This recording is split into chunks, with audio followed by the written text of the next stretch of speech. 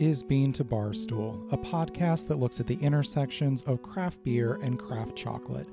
My name is David Nilsson. I'm a professional beer writer and an advanced cicerone, and the creator and host of this show. The music for this episode is by my dear friend, indie folk musician Anna P.S. You can find out more about Anna's music in the show notes or at her website, annapsmusic.com. You can find links and information about our guests in the show notes as well. I hope you enjoy this episode of Bean to Barstool.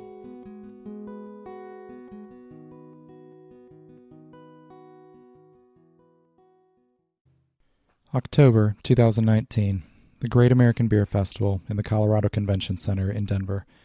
60,000 attendees across 4 festival sessions, clutching commemorative tasting glasses with lists and maps to their most desired beers to try. 800 breweries pouring their best beer, 1 ounce at a time. A Scottish bagpipe troupe in full regalia marches around the hall, serenading the festivities. Colorful booths try to grab the attention of beer fans. I'm there to cover the event with some fellow journalists from PorchDrinking.com, and on the first night of the festival, we're hitting the most buzzworthy breweries before their rarest beers disappear. At one end of the cavernous exhibit hall is the booth for Orpheus Brewing out of Atlanta, Georgia. They've written the tap list for their available beers on a rack made of barrel staves, fitting for a brewery best known for their complex and elegant barrel-aged imperial stouts, barley wines, and sour ales. We taste through them all, oohing and eyeing and trading glasses to sip each other's samples in that simpler pre-COVID time. One beer stands out above the rest, however. A Dark Everlasting, a 13.6% ABV imperial stout, aged in various whiskey barrels for between 14 and 35 months, and conditioned on vanilla beans and black coconut. What's black coconut? We ask the same thing and get an answer we're comfortable with, but it isn't until I talk with founder Jason Pellet at the end of 2020 that I really understand it. You'll hear more about that in a few minutes. A Dark Everlasting stays lodged in my sensory brain for months after the festival. I taste hundreds of beers across 4 days and take notes on every single one of them, but a handful don't really need them. I remember their flavors like remembering faces or songs. The combination of ingredient and process that brought A Dark Everlasting to my glass is a dance of art and science, as all great culinary experiences are. And as I lay the groundwork for what will end up being Bean to Barstool, the beer keeps coming back to my mind. Thematically, it doesn't make sense. No cacao was harmed in the making of this beer. But the comfort and provocation it works in my sensory memories hits the button I want to push with this podcast. Lucky for us, Jason and his team have recently begun experimenting in fascinating ways with cacao, and today we'll learn all about what Orpheus Brewing and Somerville Chocolate in Massachusetts are doing to rethink the creative processes that bring chocolate and beer together. Jason Pellet used to be a music teacher. He plays trumpet and used to give private lessons. Talking over Zoom in December, he carried more the impression of a garage rocker with a trucker hat and perhaps just a bit of a COVID mullet. He's laid back, and it's easy to understand why he found success as an educator, with a disarming ease and a nonchalant confidence that only comes from knowing you're good at what you do and not needing to strain to prove it. That's helpful with some of the more unusual projects Jason has undertaken at Orpheus, projects that require consumer education and have proven to be hard sells at times. In 2020, Orpheus released a beer called Artifice of Eternity. The beer is a Méthode Traditionnelle beer, which is a designation for American beers brewed in the style of Belgian lambic styles away from their geographical origin around Brussels. Lambics are inoculated with ambient microorganisms in the air of the brewery and the wood of the barrels they're aged in, and take on complex, sour, and funky flavor profiles. Because of the historical connection of these beers to the Brussels area, American producers of these beers shy away from using the style names lambic or gueuze when brewing these styles and have adopted the term Méthode Traditionnelle in deference to the Brussels originals. Appropriately, no one knows how to pronounce it. Méthode Traditionnelle? Method traditional? Pick one and use it confidently. No one will question you. Artifice of Eternity is a blend of 1-, 2-, and 3-year-old Méthode Traditionnelle sour beer aged on cacao fruit, pulp, and seeds. That in itself is a curious concept, since most people aren't used to the flavor of cacao pulp or even to thinking of cacao as a fruit, and think of beer with cacao as having the recognizable flavors of chocolate. After brewing Artifice, though, Jason took the cacao seeds and roasted, winnowed, and ground them into nibs, then split them into 2 batches. The first he made into his own chocolate at home after a lot of trial and error. The second he returned to a second beer called Artifice of Eternity Inversion, an imperial stout aged in bourbon barrels. The sequential process of this evolving project, with one unexpected decision leading to another, perfectly encapsulates the atmosphere of creativity at Orpheus. I asked Jason what made him turn to cacao for this cycle of creation, and I love the opening line of his response. I mean, who doesn't like chocolate? But as far as actually doing something extensive with it, it was like somewhat drunk conversation at Strong Beer Fest a few years ago, and I was talking to somebody, and I think it was first maybe Cascara came up, the fruit of the coffee, thinking about using, the whole cocoa fruit. So we did that, like, without any thought of going further. So the first thought was just that, well, if I can source some cocoa fruit, that could be interesting in one of our spontaneous beers. Didn't quite know what to expect. I mean, like most people, I never had raw cocoa fruit, so got a bunch of it. It was the whole crew doing the processing for a few days, taking the fruit and the seeds out of the husk, and put some 1, 2, and 3-year-old spontaneous beer on top of it and let it go. And that was the only thought I had for a little while. But then just started thinking, fermentation is the first step in making chocolate. That was the only thing I knew about making chocolate. Suspected there was a fermentation. Verified that. I was like, well, we have the first step. We're about to take the beer off of it. We'll have this whole mass of the first step of the cocoa process. And so you can't just stop there. So this is more of an inertial thing than really at the beginning thinking about chocolate. So I was just like, okay, so what do we have to do to take this fermented cocoa mass and turn it into cocoa nibs? So we explored that. The fruit pulp, fortunately, rinsed off the seeds easily. So just rinse those out. We have a proofing cabinet that we use to do kind of black process, like we do black coconuts. And we also, not necessarily making stuff black, but we treat most of our barrel-aged stout adjuncts in the proofing cabinet for at least a few days. Just, it's the only way I really trust that they're pasteurized. So we just dried them out in there. And then I brought them home and roasted, ground them, winnowed them. That got to the point where, most of the cocoa nibs went into the other beer, Artifice of Eternity, the Inversion. And then just set some aside, figure out how to make chocolate. Got a grinder that went for about 100 hours on that. And then took a few attempts at tempering. Even the one I sent you that seemed actually like it seemed good for a couple days. It bloomed just a little bit. It bloomed a little bit. Yeah. So, but that was after I had some like double boiler attempts at tempering that were disasters. They all looked way worse than the one that you got looked within like 12 hours. And this went 2 or 3 days still looking like it should. So I was like, okay, I got it. So I didn't quite get it. I think I know what I have to do to go forward. A lot of things for me are really process thinking. And for this chocolate, it really was just process thinking instead of, like I said, I didn't really go into this expecting to make chocolate at the end. How did you get your cacao? Where'd you source it from? Miami Fruit. It's just MiamiFruit.com, but they have it was good looking cocoa.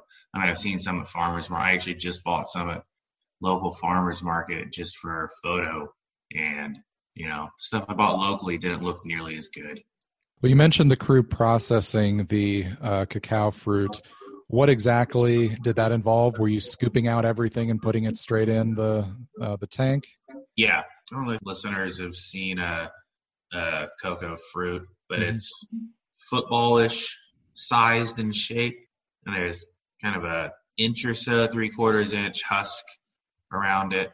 Not hard like a coconut, so this could just be sliced through pretty easily. So just kind of slice it, the husk in half, leaving the inner fruit whole. Just pull it apart, scoop out the other half, and that went straight into our fruiting. We use like plastic toast for fruiting our wild beer. So that went straight into there. We did put some of the husks in the proofing cabinet for a while, see how that would do. It didn't do much. So yeah, it's just it was assembly line, like 4 people doing that. What percentage cacao did your bars end up being? It was like 72% cocoa. So, best case scenario, if you hammer down the details of your process, what do you want to do with this? Is there going to be Orpheus chocolate at some point? Oh man, I don't know. It's very unique chocolate. I think it definitely works best in the context of the beers. Mm-hmm. And man, I just don't have time for a. I can't imagine Start a second business. Going a whole lot further with this. Well, I thought it was interesting tasting it. As a experienced beer drinker, I can definitely taste the sour beer fermentation and the influence of that on the chocolate. I mean, you've got some clear fermentation character from that. I think what happens is the lactic acid from from being fermented with our spontaneous beer. Mm-hmm. So it gets a lactic acid fermentation instead of a more normal chocolate acetobacter fermentation. Mm-hmm. And I think the lactic acid is less volatile. So in the conching process, which is normally going to be driving off volatiles like acetic acid, I think the lactic acid persists in a way that the acetic doesn't. So Mm-hmm. you're left with a different, probably more pronounced acid character. That's my guess. It reminded me a little bit, and I know this isn't the base beer, but it reminded me a little bit of Flanders Red, where you've got that primary lactic and just a touch of like balsamic from that acetic acid. Yeah, and all the fruit character, I think, also kind of gives a little bit more of that kind of Flemish red character. Because there is I thought a surprising amount of the fruity fermentation character. Artifice of Eternity is only 4.5% alcohol, but it's a starburst of flavors, with bright notes of lychee, passion fruit, persimmon, and grape must over underlying bread dough and a touch of clove, with quiet funk and round, bright acidity. If you've actually tasted cacao pulp before, you'll recognize it here. It's tropical sunshine in a glass. And the chocolate Jason made from the cacao seeds that had conditioned in the beer is unlike any other I've tasted, with notes of strawberry balsamic, sweet Georgia peach, and cinnamon, and a bright acidity without the tannic dryness that can sometimes accompany that acidity in dark chocolates. Tempering is tricky, and the bar is bloomed and is a bit crumbly in texture. Jason's not a professional chocolate maker, but the flavor possibilities of making chocolate from cacao that has fermented inside spontaneously inoculated beer are clearly exciting. So how about the next step in the process? Some of the cacao from Artifice was roasted and transferred to a second beer called Inversion. Jason shares more about that process here. So the original was the pale method traditional beer, which is the opposite of what people think from a chocolate beer. Mm-hmm. So figured for the cocoa nibs, it would actually give the people what they want. It is much easier for us to sell stouts than spontaneous beers. Finding a tie between the spontaneous stuff and the big barrel aged stouts in a way where when I was drinking these beers back and forth, it was like seamless. And I think there's just seeing that connection is something that I think is beautiful. And also I just thought it made sense. So we took most of the cocoa nibs, which means this was almost 20 kilos into a single bourbon barrel that had held stout for 2 years, a little over 2 years, and which is aggressively high dosing rate. I feel like almost 10 times as much as what we had done on a previous cocoa nib barrel-aged stout. Yeah, I was going to say, I feel like it's generally 2 or 3 pounds. Yeah. So this was 20 plus pounds in a bourbon barrel. So I'm going to let that sit for, I don't remember, a few weeks. So this was, our base stouts, we actually use a Belgian yeast fermented cold. So we don't really get like the spicy esters that you'd think from a Belgian stout, but we do develop a little bit of like underlying dark fruit character. So this does have that, which that's not all from the cocoa, but then just a whole lot of that chocolate. And so you do get, I think, more pure chocolate in the stout itself than in the chocolate bar somehow. But you still get some of that fermentation character, the citrus and stone fruit that's in our fermentation. I get a little bit of that just in the very back of the stout. And is there anything else, any other adjuncts in that, or just the cocoa? Just the cocoa. You mentioned you've brewed with cocoa before. What are some other beers you'd done before you embarked on this larger project? So we've done just a single barrel-aged stout before. Stout's all the way down volume 14. We brewed it for kind of a little launch into the Netherlands. It wasn't really Dutch cocoa, but figured we'd give the Dutch some chocolate. We've done some, I haven't used it a whole lot in barrel-aged beers at this point. We actually have in the tank right now a cocoa nib beer. It's kind of a collab with a local donut place. We didn't use any donuts in the beer. They had a blackout chocolate cake donut, so we made a blackout chocolate cake stout. And so that's our first time actually trying Chelaka. So we're using a combination of the liquid cocoa nibs plus real cocoa nibs.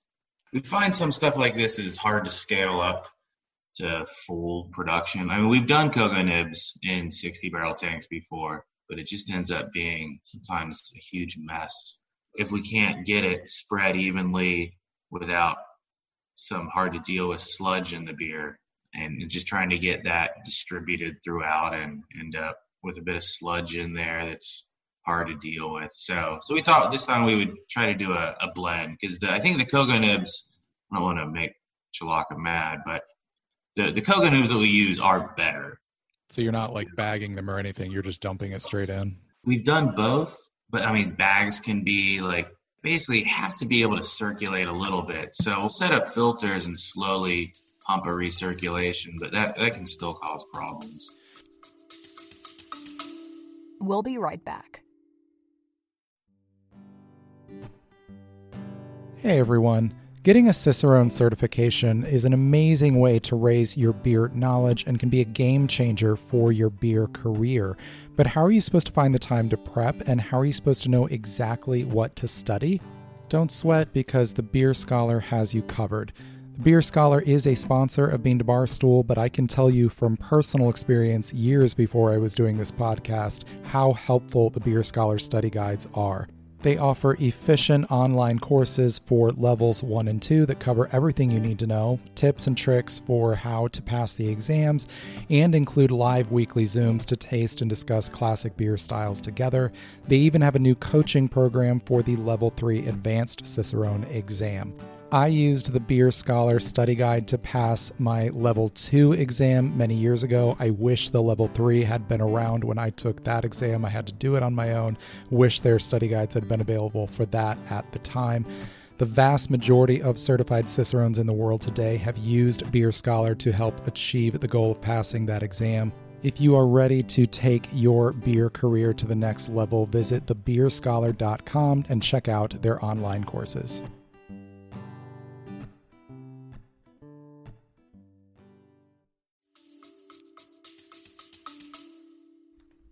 As a side note, Chelaka is a liquid cacao product made specifically for brewers and other beverage makers, and a growing number of brewers are using it. The sourcing seems to be above board, and while the product is a bit homogeneous, it offers a solid, straightforward, chocolatey flavor for beers where that's desirable. Inversion has more going on beneath the surface than that. The beer is big at 13% ABV and pours dark as night into the glass, staining the sides when swirled. Notes of chocolate-covered cherry and walnut, bourbon and dark chocolate lift from the glass, and flavors of molasses, walnut, acai berry, and strawberry, and fruity dark chocolate coast on a thick, viscous body with noticeable strength. It's deep and a bit mysterious. The flavors are familiar but hint at hidden worlds beneath the surface. A strong stout with cacao is a recognizable concept, but here that cacao has lived a full life before entering the story, and it has tales to tell on its own. In Massachusetts, Eric Parks is looking from the other side of the glass, making chocolate that is intimately familiar with the brewing process. Somerville Chocolate is located inside Aeronaut Brewing, and as you'll hear from Eric, the collaborative possibilities of making chocolate 20 feet from the brew house has opened up a Pandora's box of creative possibility. Eric spoke to me in the fall from Aeronaut, and you can hear the sounds of a living brewery behind him as we talk about his beer-inspired chocolates. To go back a ways, I started Somerville Chocolate in, I think, 2012. And the first couple of years I operated out of my house. I had a licensed residential kitchen. And at some point, I'm also an architect. I have a dual career thing. I was here with a friend doing some permit drawings for some startups at this space. It's the Foods Hub. So the Aeronaut Brewing Company had this interesting concept where they leased out this big chunk of space. Part of it they were using for the brewing, and the other half was supposed to be a Foods Hub where they have a lot of collaborative food makers kind of grouped around a common area that would become an area where the tap room could spill out into that area and move back and forth and have this collaborative food beer kind of experience. And one of the owners of Aeronaut discovered I was not just an architect, but also had this chocolate making thing. And I got totally sold on building out a little production space within the brewery. That's how I came to be here. And that was, I think, 2014. So I then went from working on my house to this little 400 square foot production space. Being in a brewery, it's kind of an unusual setting for a chocolate maker. Tell me a little bit about just sort of the creative atmosphere of being there with the brewery and how maybe that feeds into some of what you do. That to me is one of the most fun parts of the collaborations with things. And being in the brewery, I'm basically on the flight path between the bathrooms and the brewery. So there's constant contact, and the brewers are running around, and it just constantly. I learned a lot about beer making. I didn't know much about it. I just had a casual interest.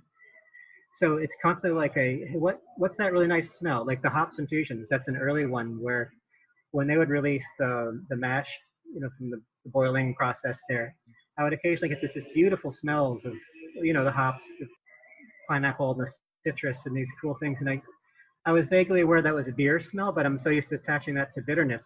And it's like, what is that aroma that I'm getting? Just the pure. They say, that's this. And so they'd bring ingredients by saying, hey, try this. It's as though Galaxy hops. And I was kind of drinking with ways to infuse stuff. And I go back and forth.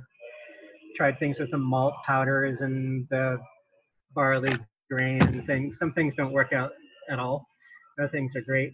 And then, of course, going in the reverse direction, they've started making some beers that have my stuff in them, primarily cacao nibs. That's kind of like the thing. But they've done a variety of ways of getting that into the works.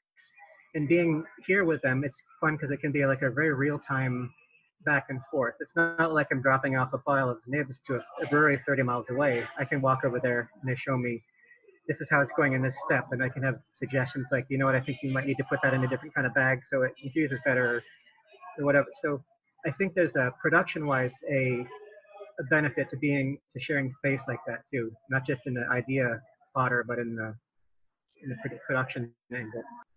It's not too uncommon to see chocolate makers using beer in some way, but I don't know that I've seen another that's using hops. Tell me a little bit about your hops bar, how the idea for that came about, what hops you're using, all that kind of stuff. The hops bar was the result of getting these beautiful aromas that came from the mash that came out of the beer. And at one point, I stopped Mark, who's one of the brewery guys, and said, hey, what's with that? And he said, it's this hops. And he gave me a bag. I forgot which kind it was at first. And I tinkered with soaking it in cocoa butter and other kinds of grinding it up. And some of them were failures, but I kept thinking, I've got to get that flavor in here. And we've tried a bunch of other hops with that, but that has been an ongoing obsession, like getting the perfect hop aroma and kind of matching them to things. And if Mosaic and Galaxy and Citra, and I think I've tried like in the fourth one, they all have very different characters. Some of them don't infuse very well, some of them do it really strongly. The Galaxy does okay, but the Mosaic seems to I have the most luck with Mosaic. And that's how that began. and just a lot of tinkering with how to get that in the chocolate. Those are all, the ones you mentioned there are all very tropical leaning in their aromas. Have you found that that tends to be best when using hops? I think so. I've tried a couple that were in the other direction, which is one of the ones I can't remember the name of. And I think what they do is they come off as being a bit earthier in the final product, and it's there, but it wasn't really doing what I wanted it to do. I like that fruity, like you said, tropical. I kept getting pineapple and citrus are the two that come through that I happen to just like a lot. Citra did a good job too, as I recall, but it took more oomph to get it in there. Let's take a moment to talk about hops. Hops are a type of flower that grows on a vertical vine, and they're the primary seasoning agent in beer. They provide both bitterness and flavor and aroma, and there are over 100 commercial strains that exhibit different sensory characteristics in the finished beer, much the way different cacao varieties and origins do. Additionally, they are heavily influenced by terroir, so the same hop variety grown in different places might have very different characteristics. Cascade hops grown in Washington state, for example, are characterized by grapefruit and pine aromas, whereas Cascades grown here in Ohio, where I live, often have a more melon and tropical fruit character. Those fruity notes make sense with many cacao varieties. Somerville's Hops Dark Milk Bar offers a sweet citrus up front, like an orange creamsicle, with hints of coconut and pecan. Slowly, the subtle bitterness of the hops comes forward like green tea. For any fan of hoppy beer, this is a fascinating display of hop character outside its expected medium. Sarah Ratza at Ratza Chocolate in Tarpon Springs, Florida, also makes a bar with hops, and we'll hear more from her in the next episode. I asked Eric how he goes about infusing hop character into this bar, and it turns out he's experimented with a few different techniques. We'll be right back. Hey everyone, Final Gravity Issue 4 is now available in the Bean to Barstool shop. This fourth issue of our zine telling intimate, human-centered stories from the world of beer is full of great articles, including Kate Power of Lady Justice Brewing talking about why she might be done with beer festivals, Ukrainian beer writer Lana Svetnikova writing about the Zeugl brewing tradition in Germany, UK writer Matthew Curtis talking about the blend of old and new in the cask ale tradition in Manchester, and many more. We believe passionately in this project, and if you believe the story of beer is ultimately a story about people and relationships, we think you'll love Final Gravity as well. You can order the new issue from our shop on beantobarstool.com, or you can also subscribe, including subscribing for your brewery tap room or break room, or you can subscribe and sign up to support us on Patreon at patreon.com/beantobarstoolzines. Now, back to the episode.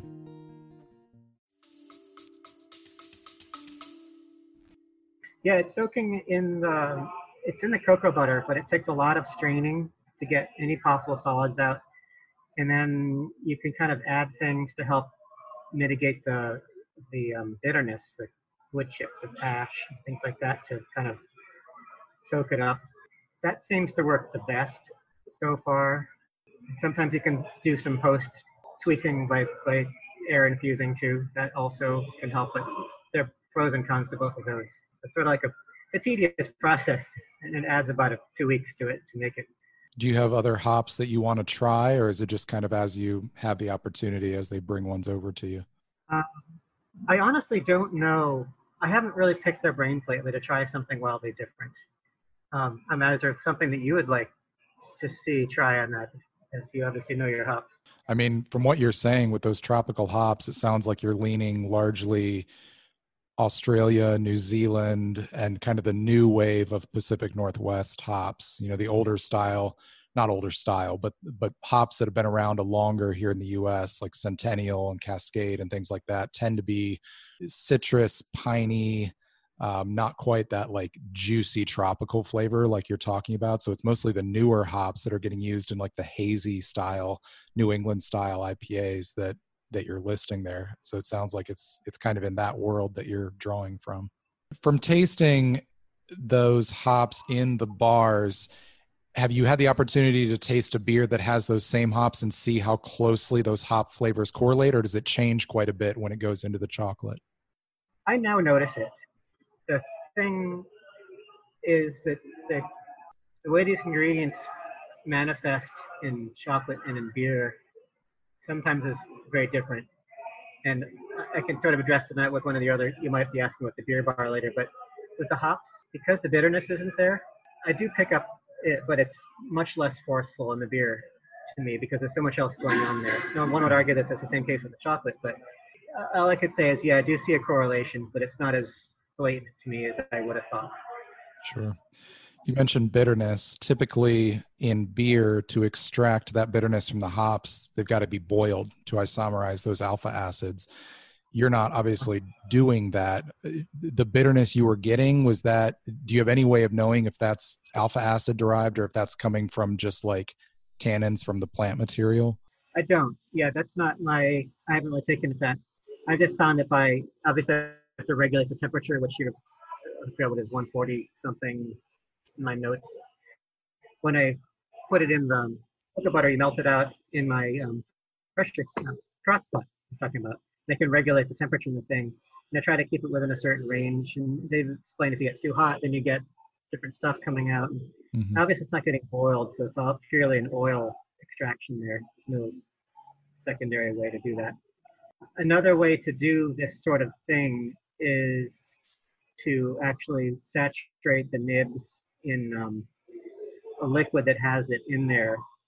So this is a digression, but I've tried various types of beer bar infusions, and if you take a finished beer that's already been extracted to get some of the bitterness out, then you saturate the nibs and then you dry them and refine them. That's another way to get that kind of flavor, but then you're also getting beer ingredients. Now I haven't tried, I suppose I could have them do a mash of just hops and take it to their process and give me just hops water that's had that done to it and try it. That's something I haven't actually tried yet. Yeah, like a hop tea, basically. Yeah, basically, that's already had that extraction, the tannins and things like that. Sure. Well, you mentioned the beer bar. Let's talk about that. Tell me a little bit about how that process is different from what you just described with using the hops. Yeah, so a few years running now, they've, more so in the winter, we'll make a fairly dark beer with nibs. And they've tried a few ways of doing it where they put it either in the mash up front or in the fermentation tank, or both, as the last batch was. And the beer bar is, I've tried it two different ways. The one that I think I sent you was actually the latest, the best. I think to me it's the most interesting, where the nibs that they first put the X number of pounds in the mash, dump that out, put it in the fermentation tank, and I gave them 40 pounds of nibs that they put in the tank, and they kept them separate in bags for me so they could actually give them back to me when they're done.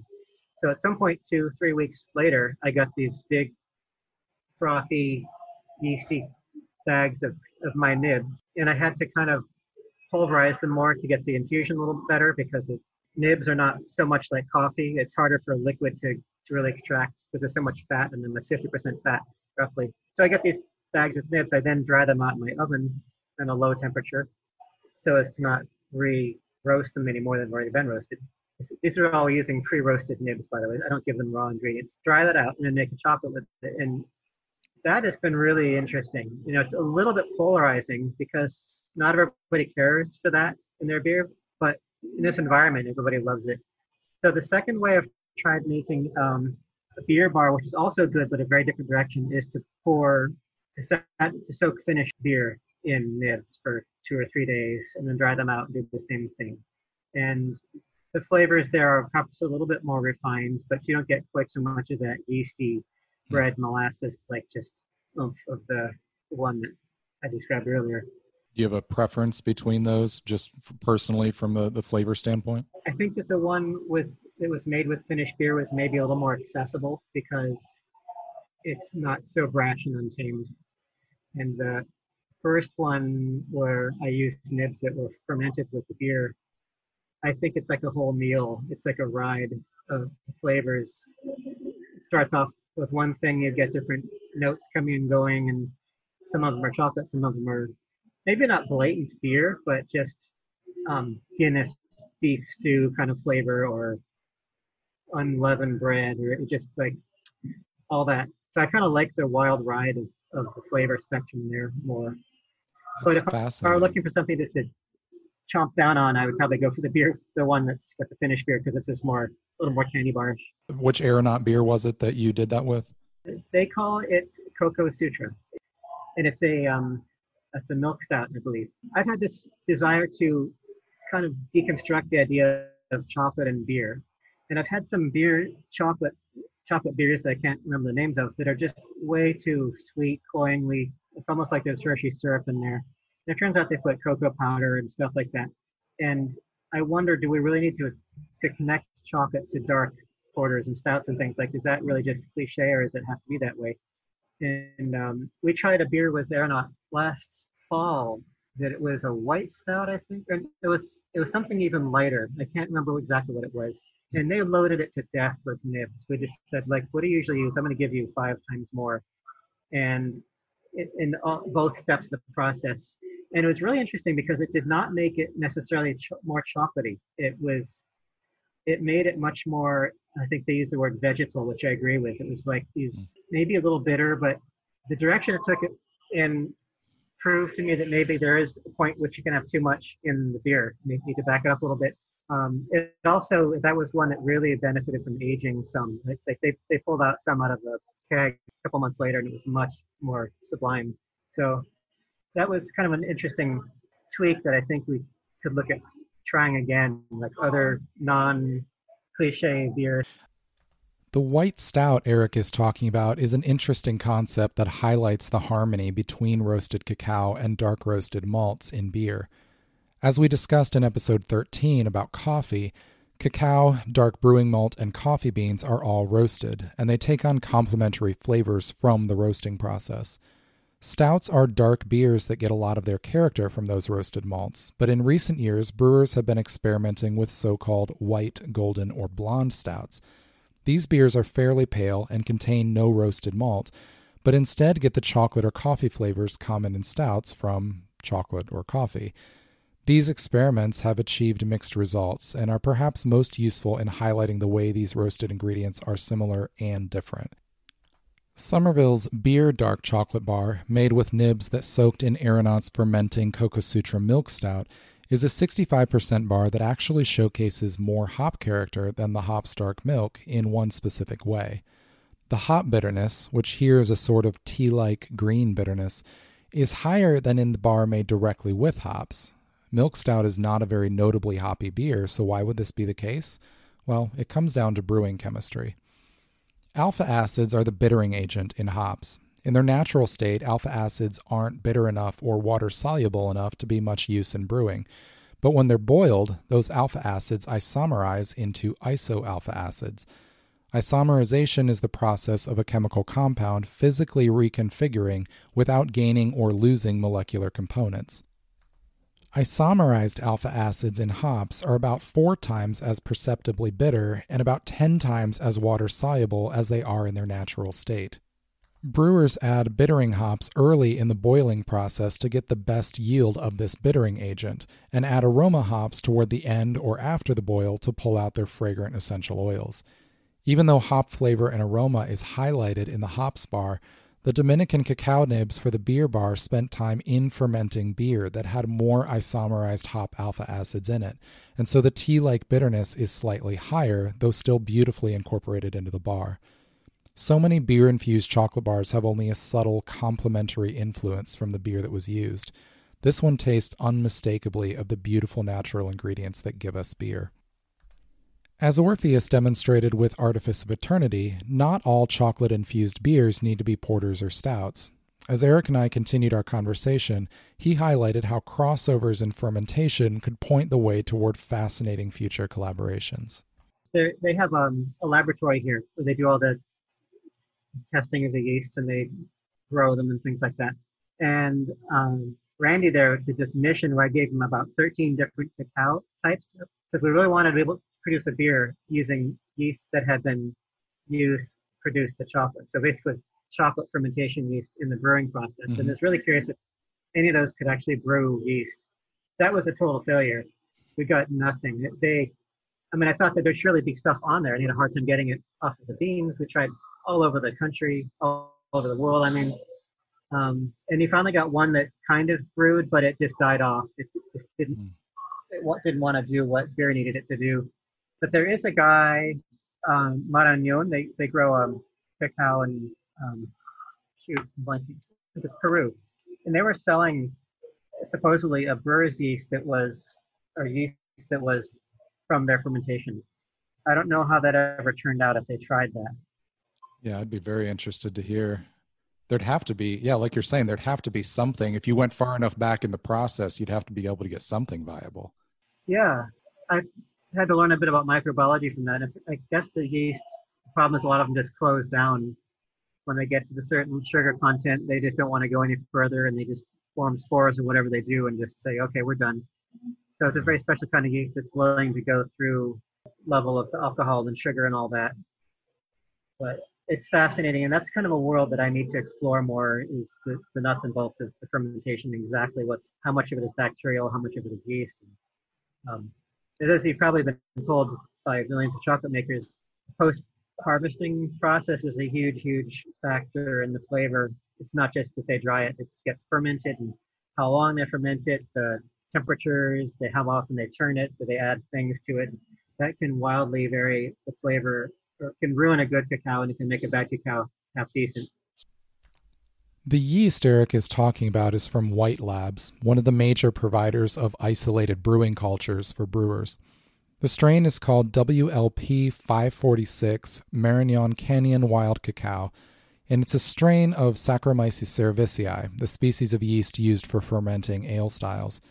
It was isolated from the Pure Nacional cacao variety growing wild in the Marañón River Canyon of Peru, which was thought to be extinct until its rediscovery in 2007 and resulting cultivation. Excellent chocolate bars made with this cacao can be found from many makers now, including Ritual and Fruition.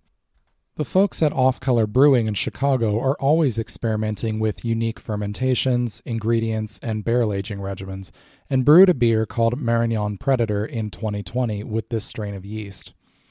While the beer is light and sprightly at 4.7%, the flavor is wild and complex, with notes of rising bread dough, pineapple, passion fruit, lychee, clove, and even a touch of chanterelle mushroom. Wild is a word that gets overused and misused in brewing, but here this really does have a feral perception, with interactions of fruit and musty earthiness that are truly unique. On the chocolate side of things, brewing yeast can be used in cacao fermentation as well. While cacao is normally fermented spontaneously with cultures resident to the cacao and the surrounding environment, specific cultures can be added to manipulate that fermentation. In 2019, Patricia Baker, who runs the excellent My Year in Chocolate Instagram account and eatingthechocolatealphabet.com, sent me samples of 3 bars from Parliament Chocolate in Redlands, California. All 3 were identical 70% bars made with cacao from Zorzal, Dominican Republic, but each had undergone a unique fermentation. One was fermented naturally, like most cacao, one at higher temperatures with added sucrose sugar, and one with a Belgian ale yeast strain from nearby Ritual Brewing Company. It was eye-opening to taste these side by side and see how much fermentation changed the flavor, texture, and even color of the bars. Belgian ale yeast is notable for having a very expressive fermentation character, often producing fruity esters and spicy phenols in beer. Those were warped and translated in this bar, with some flavors of banana or zucchini bread and with some earthiness and oakiness. I've talked with Eric and some brewers about the possibility of allowing a spontaneous cacao fermentation to start, then transferring that wet cacao to unfermented beer wort to see what the resulting fermentation would be like. Eric feels this would be an experiment best conducted at origin on a tree-to-bar cacao farm. If any brewer wants to take this on, let me know, because I'd love to be involved. If you want to hear more from Eric at Somerville, you can listen to episode 5 about smoke flavors, or the quick bonus episode I released last week about smoked chocolate, as wood smoke is another flavor component he's playing with in some of his bars. As Orpheus and Somerville both demonstrate, there are more avenues to combining chocolate and beer than just adding cacao nibs to a stout. Keep adding cacao nibs to stouts, those beers are delicious.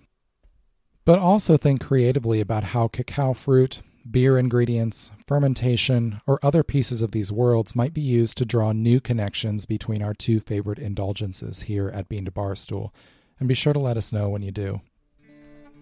You can learn more about my guests today, Eric and Jason, in the show notes. I hope you enjoyed this episode of Bean to Barstool.